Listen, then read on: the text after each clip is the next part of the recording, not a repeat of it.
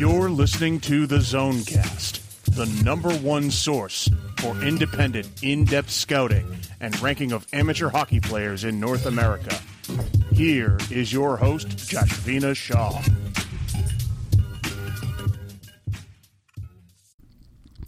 Hi everyone, welcome to episode 4 of the Zonecast. I'm your host, Joshvina Shah.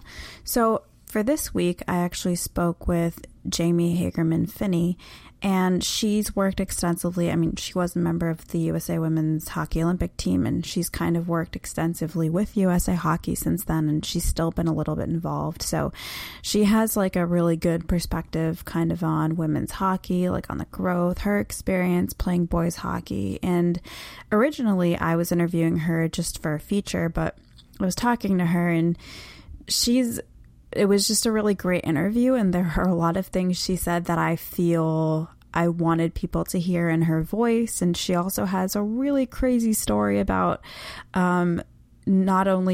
she essentially was a two-sport athlete for the beginning of her Harvard career. She played lacrosse and hockey, and then she stopped playing lacrosse for a reason. And it's just a very crazy story. And she has another crazy story kind of about playing in the Olympics. And I just really wanted people to hear that in her voice. And she also provided just really great insight, I think, into her mindset, to how she overcame the adversity she faced, not only from when she was, a kid playing youth hockey with boys and her experience with that. And just how people kind of treated her because she was a girl. Not only with that, but also with her experience trying to make the USA Olympic team and what she sacrificed to do it, and like her dealing with that. And then also how women's hockey, I guess, is growing, and especially at the international level. So she provided some great insight. So I figured I would put it together in a podcast. So I actually split it because she did talk for a long time.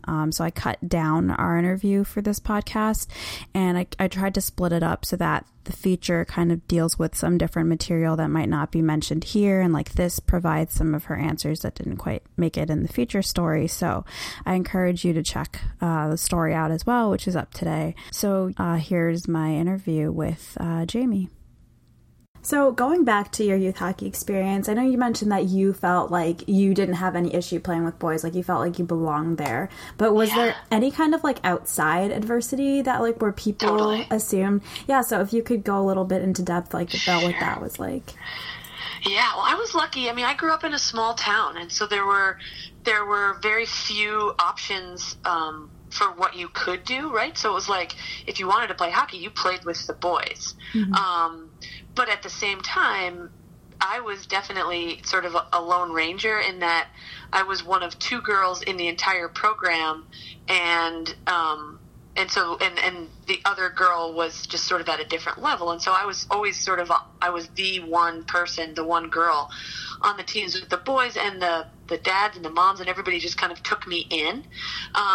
But that didn't come with, it didn't come without a lot of issues as we got a little bit older and playing against teams and, hearing things from certain teams that I remember after one particular game, getting in the car with my family afterwards and being like, what does it mean to blah, blah, blah, fill in the blanks? And my mom lost her mind. It was the first time that I was like, oh, I'm sort of being targeted for the fact that I have a ponytail. And hearing some pretty nasty things, which I didn't even know what they meant, which was a good thing, obviously, because I probably would have been pretty offended, and maybe it could have turned me away from the game if that's what it was about. But I was totally naive. I didn't know what it was, and I just loved the guys on my team. They were really wonderful to me. I think if I had felt that feeling of aloneness from my own teammates, it could have affected me, but those guys really brought me in, and I just felt like I was one of them. However, at that moment, I think it was probably around 10, was when I realized I should probably tuck my hair up into my helmet. And so I did that, started tucking my ponytail up there, and I had a very sort of binary name in Jamie, and so we'd sign up for certain clinics and showcases that at the time there was boys and there was girls, and that's when it started to get really parsed out. But I loved the boys. I liked the speed, I liked the physicality, and at that time the girls game was just so much farther. The distance between girls and boys is a lot closer now, I think, And when I was growing up, there were so few girls teams, and so the distance between boys and girls from a hockey standpoint was pretty drastic. And I just wanted to play fast. I wanted to play physical hockey, and so I'd sign up for the boys' side of things.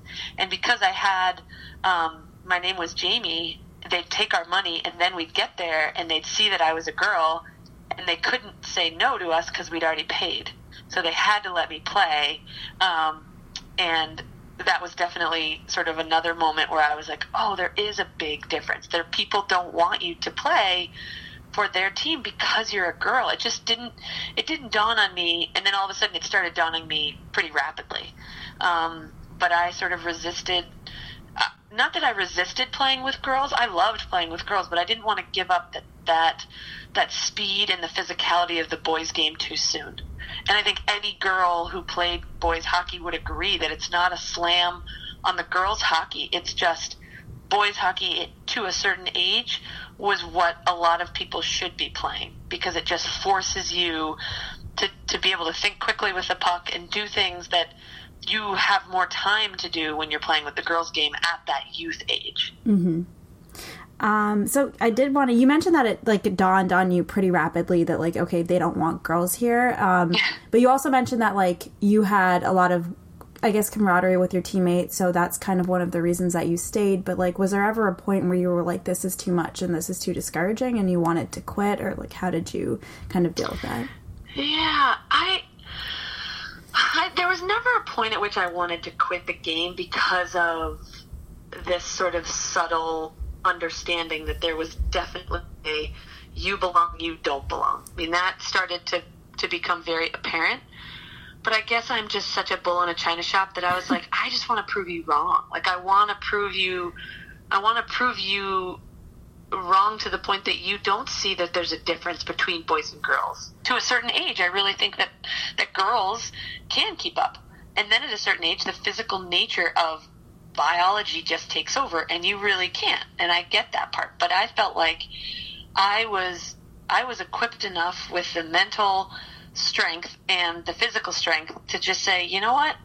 I hear you, and I could walk away, but then you'd get what you wanted. And I don't want you to get what you want, because this is what I want. And just because you're some disgruntled dad, because I'm taking your kid's ice time, and you're realizing that a girl is better than your son, well, it's great. Like, I remember this, like, odd excitement when, like, dads would get mad at my dad because I was, beating up on their son, and my dad and I would just, like, high-five about it. We were like, that is awesome. And a lot of it is because my dad is so invested and such an advocate for me not being defined by my gender in any of my sports in any way. And he was so much, such a huge supporter of, like, you're awesome, and it's not just because you're a girl. You're not good for, that was one of his big sayings. Like, you're not, when they say, oh yeah, you're good, don't let them follow that up with for a girl. Like, you're good, period. And it shouldn't matter girl or boy. And at the same time, you're going to be held to a different standard because you are a girl playing what these people think is a boy's game. So you're going to have to be that much better for them to accept you. So I had to get that much better, so that I couldn't just sort of be in the middle of the pack. I had to be at the top. And if I wasn't at the top, then they could have a reason to say, oh, you're not good enough. Mm-hmm. So how did you balance both lacrosse and hockey with an Ivy League college coursework? And you mentioned, like, growing as or being a better athlete and not just a better hockey player. So, like, how did it help you become a better athlete as well? Yeah. So, I mean, it challenged me. I fell on my face more times than I can imagine just in trying to balance it all. Like, I mean, freshman fall, I was doing fall ball. So I'd get up early, I'd go to fall practice for lacrosse, I'd go to class, then in the afternoons, I'd go to hockey workouts, and within 3 weeks I had mono. I was like, oh my gosh, Jamie, this is probably not a good sign. And so I had to listen to my body, which is something that to that point I definitely hadn't done at all. So right there, that was sort of my number one lesson in being a great athlete, which is listening to your body and understanding that less is not always more. And so I really had to kind of understand myself as an athlete, and I sort of thought I had done that when I did the when I had mono and I had to scale back on lacrosse, and had a talk with my lacrosse coach to say basically like, okay, I should probably focus on hockey, and then when hockey's done in March, I will devote everything to lacrosse, or my athletic afternoons to lacrosse. And so that's what I did. I missed out on the last few weeks of fall ball for lacrosse, and just stayed in close touch with my lacrosse teammates, and actually ended up deciding to room with my lacrosse teammates after freshman year, just because you spend so much time with your hockey teammates, and I love them and they're my closest, dearest friends, but I knew that if I didn't live with non-hockey players, I would probably have a relatively more limited experience socially, and so I chose to live with the lacrosse team, those girls in my class, which was such a good idea because it just allowed me to branch out a little bit more. And then just balancing, having to balance that first year of freshman, college and academics. And I was in such a good, and then I tore my ACL actually back in the fall of sophomore year when I tried to play again, both hockey and lacrosse in the fall. So clearly, like, getting mono wasn't a sign enough that I then tried to do both again in the start of my sophomore year. And I tore my ACL during fall ball of sophomore year. And I was so scared to tell Coach Stone because she had been the one that was like, you know what, maybe we should hold off. And I was just so excited that I went to the last day of fall ball and begged the coach to put me in on defense, which I played attack, and I was running down the field and tore my ACL, and I was like, oh man, I am in for it now. But thankfully, we had a great team doctor with the athletic department there at Harvard, and he kind of looked at me and listened to my hopes and dreams of playing for both Harvard hockey but also USA hockey, and that the timing of surgery wouldn't allow me to continue to play for both. And so he said, you know what, James, if you can keep your legs as strong as they are now, get them even stronger, limit yourself to a lot of cross training or limit the cross training that you do and do a little bit more closed circuit training, you might be able to get through without having to repair your ACL. And so, as crazy as that sounds, for the next 3 years of college hockey, I played without ACL. Mm-hmm.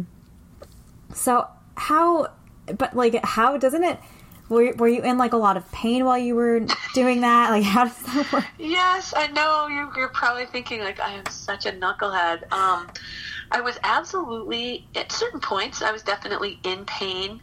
I think though your mind takes over quite a bit and sort of decides to readjust what is normal. And so that when I actually got my ACL fixed, I was like, what is this? Feels so weird. Like I wasn't accustomed to that. But I definitely, there were certain days where I was like, man, this is hard. Should it be this hard? But the alternative was missing out, and I wasn't ready for that. And I probably could have hit the pause button, and that may have had some more longevity for me in the process. But at the same time, I don't think I would have changed anything because it has allowed me to definitely have a depth of fortitude that I perhaps wouldn't have had I sort of taken that chance or not taken the chance to keep playing without it. But we had such a strong team of physical therapists and athletic trainers at Harvard that, like, they worked so closely with me and with my doctors and with the strength and conditioning team that, I look back at pictures of myself and I'm like, wow, you were a bigger person. So perhaps not the most, like, anaerobically fit, but I was, I guess it was good enough. But it definitely took me that first year out of college and living in Brampton and living on my own, and then being told by Ben Smith when I called him up. I actually spoke with him in the spring of my senior year at Harvard because I had gotten cut from the World Championship team, and I called him up, and this was right before I got my ACL fixed. So I called him up and I just said, Coach, like, I want to make the U.S. team. I want to make it in the next Olympics. What do I have to do? And he was very honest, and he told me that I'd never make the Olympic team. He said I wasn't quick enough, I wasn't fast enough, I wasn't fit enough, and that he was, I knew he was going to be the coach for the 06 games, And he just said, you're a good college player, but the Olympics are played on a bigger sheet of ice, and you just can't get from 200 feet by 100 feet quicker than most, or those that you're going to go up against. And so, I ended that conversation having to question whether I wanted to keep going, because there's this guy who's going to be the ultimate decision maker telling you you're not going to make the team. And so that was, again, one of those times where I reflected on my childhood and had that feeling of like, you know what, I have the chance to push on and maybe prove this guy wrong, or maybe just keep going, long enough to say like, there's nothing more I could have done. And that was sort of my motto going into all of this, was like, you never want to wonder what if. I never wanted to question whether I had tried it or I could have done more. And so when he told me I'd never make the team, I was like, okay, that hurts, and that sucks kind of a lot, but I still have time. So at least you're not taking away my chance of time. Just give me time. And then I went to camp that spring, and he was, pretty excited about the gains that I'd made, and sort of I'd closed the gap a little bit between myself and some of my competitors that were also my teammates, but we were all sort of vying for those last few spots on the roster.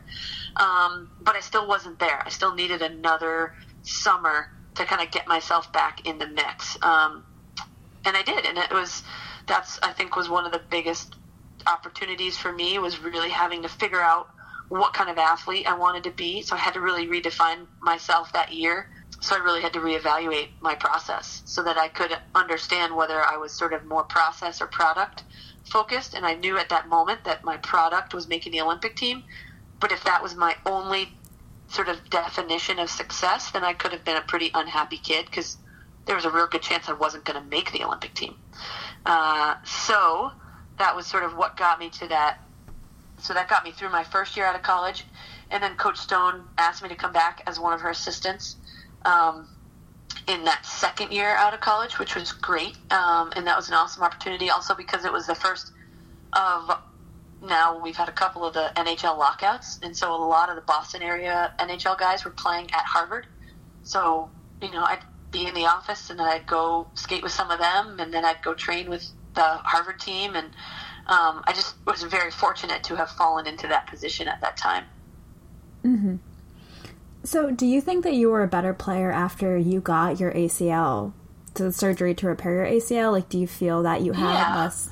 I definitely was, because I could push myself in lots of ways that I couldn't in the off season. So I was sort of piecing it together without my ACL.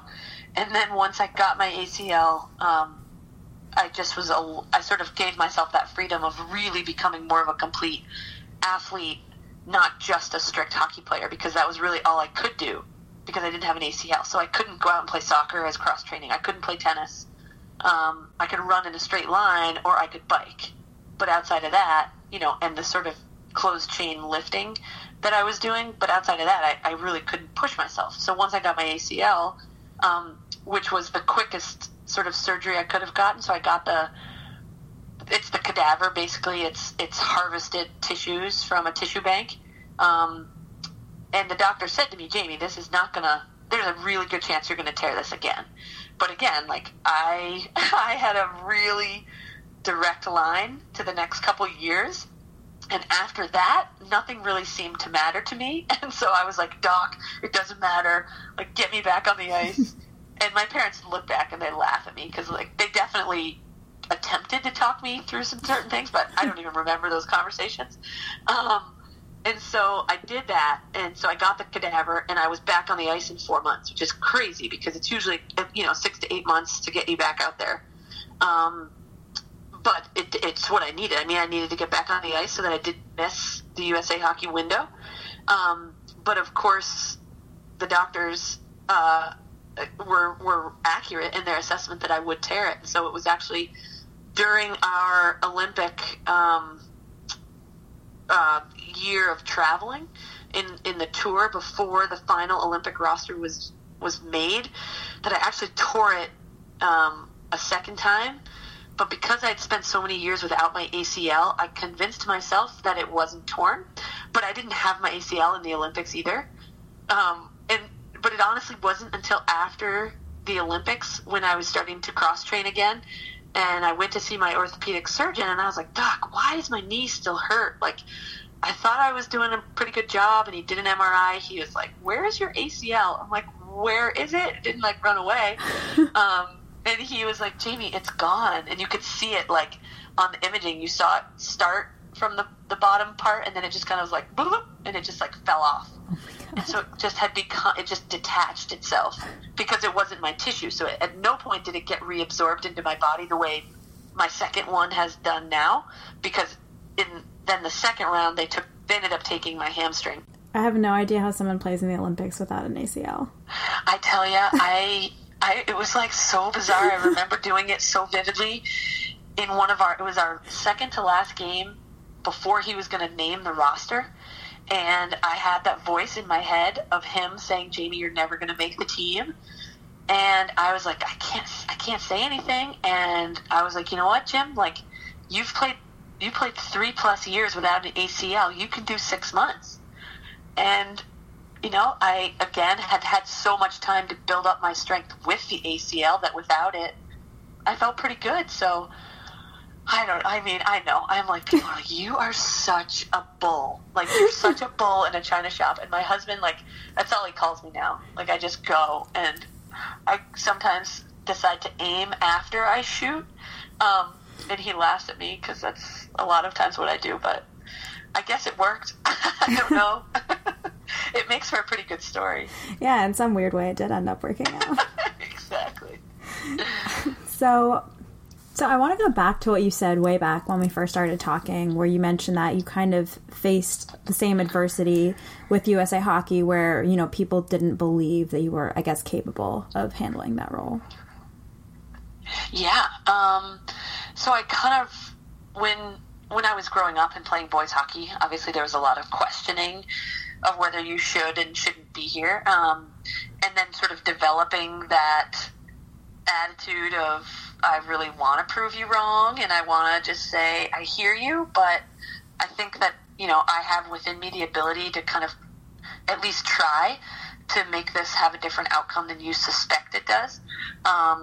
So then when Ben Smith told me I was never going to make the Olympic team, I had to reference back to that moment, or those collection of moments from my childhood when, you know, it was questioned whether I should be playing hockey at all, because at that moment hockey was a boys' game and girls were just sort of a superfluous addition and kind of just getting in the way, and very little attention being given to the fact that girls could play really good hockey.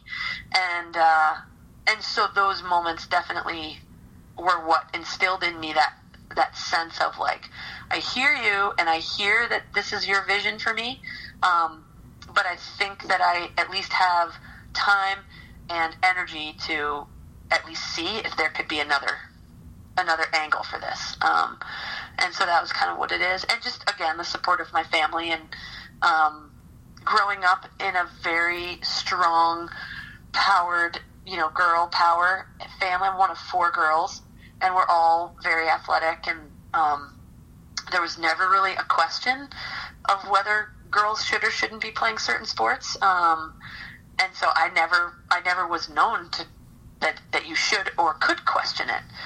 It was just what you did. So, you know, my sisters, my mom, my dad, just incredibly supportive of knowing that I wanted to do certain things, and that if it meant playing through some pretty significant injuries, there wasn't a lot they could do to kind of slow me down. Just sort of, it had been my MO pretty much my whole life. Mm-hmm. So just looking at kind of your experience with hockey over however many years it's been, how have you kind of seen girls hockey grow, and then also just women's hockey? Like, obviously you played in the Olympics and now you're kind of helping out with the Olympic team. So from your perspective, just the growth of women's hockey internationally. I mean, it's remarkable. I mean, I remember back a few years ago when the International Olympic Committee, or the, you know, IOC and US or International Hockey, IHF, was saying, man, we have such a discrepancy between Canada, US, Finland and Sweden too, but then everybody else. And so they invested about $1 million into a program to basically bring 2 Olympians from each one of those 4 countries to this big camp where we were basically as athlete mentors to all the other countries to try to give them some of our training techniques and our skating techniques, and to then bring that back to their programs and their countries. And so, what we did was we all gathered in, I can't remember, Slovakia for a couple weeks, and there were 2 players from the U.S. team, myself and a teammate, and then 2 Canadians, 2 Swedes, and 2 Finns, and we worked with the Russians, the Japanese, the Chinese, and that was just sort of the start of this idea that, it's not that those top 4 countries had it all figured out. It was just the fact that these countries needed to make it a priority, and they needed to put more resources. And so it was just that energy. And then it was just the understanding that, like, we're not an afterthought to the men's programs. And there's a lot of great excitement around women's sports, and women's hockey really kind of took off, I think, in the fact that they saw that there were just these amazing athletes, and therefore being able to give them that sense that they can train like the men and train like true just athletes, not men or women, but just true athletes. And then all of a sudden you saw the speed of the game has just, that's the one thing everybody says. It's so fast, and the physicality of it isn't there. It's not where it used to be, and that you could sort of be a big lumbering stay-at-home defenseman, which was sort of my MO for quite some time. I couldn't keep up with the way the game is played right now. These girls are fast, they're agile, they see things develop before anybody else does. And I think that once that became the MO of what women's hockey internationally is, then, coaches started to develop certain training tactics around that. And so they sort of were able to sort of frame their programs to that point. So I don't think it was sort of one thing. I just think it was this culture of training and expectations, and just women across the world being able to say, like, no, I can do this, I'm going to do this, you need to pay attention to us. Mm-hmm. And what was your kind of experience or takeaway, and like if you learned anything from participating and like helping tutor, I guess, during that camp? I think it was just the fact that I don't know, it's a hard question. I think it was really just kind of putting a lot of countries, just putting them on the hot seat of demanding that certain requirements be made of funding.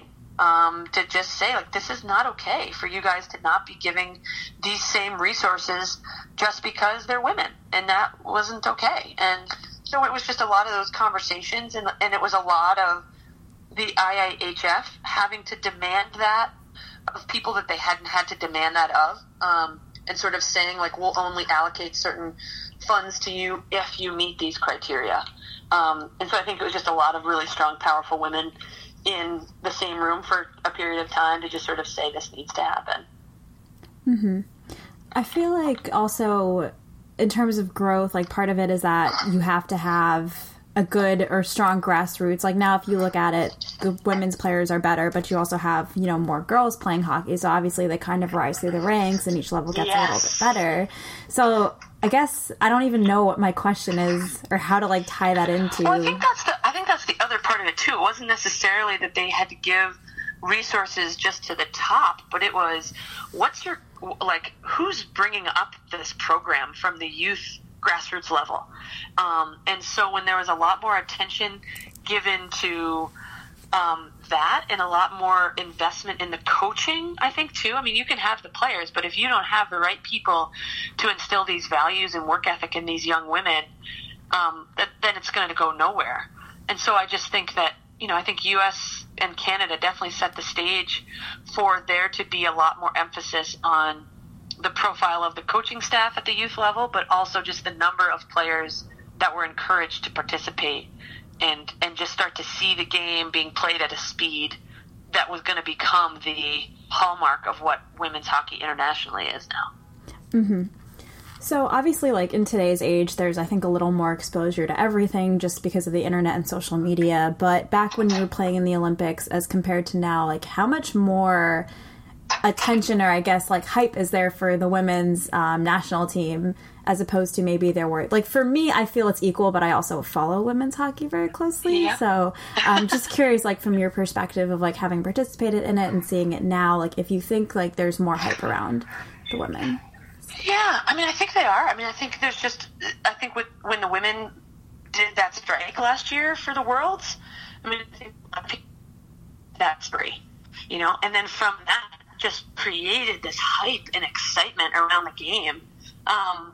And those women have become incredible advocates and supporters of saying, hey, pay attention, not just because we're girls, but because we're really darn good at our sport. And I think that there's just been a lot of energy around that, you know, just sort of demanding at least getting close to equality in the kind of resources that are given. And I think when little girls can see a Megan Duggan saying, I'm not going to play unless you let my teammates, you know, have access to certain things, then people are going to say, hey, there's a reason we should be watching this team. And that's what they've been able to do. What's your favorite thing about coaching? Oh, man. My favorite thing about coaching is probably, no, it definitely is the ability to work with a player, and therefore a team, to get them to think and do and see things that perhaps at first they didn't think were possible. And to find a depth within themselves where they can say, no, I can do that now. Whereas prior to our work together, they may have said, no, that's too hard for me.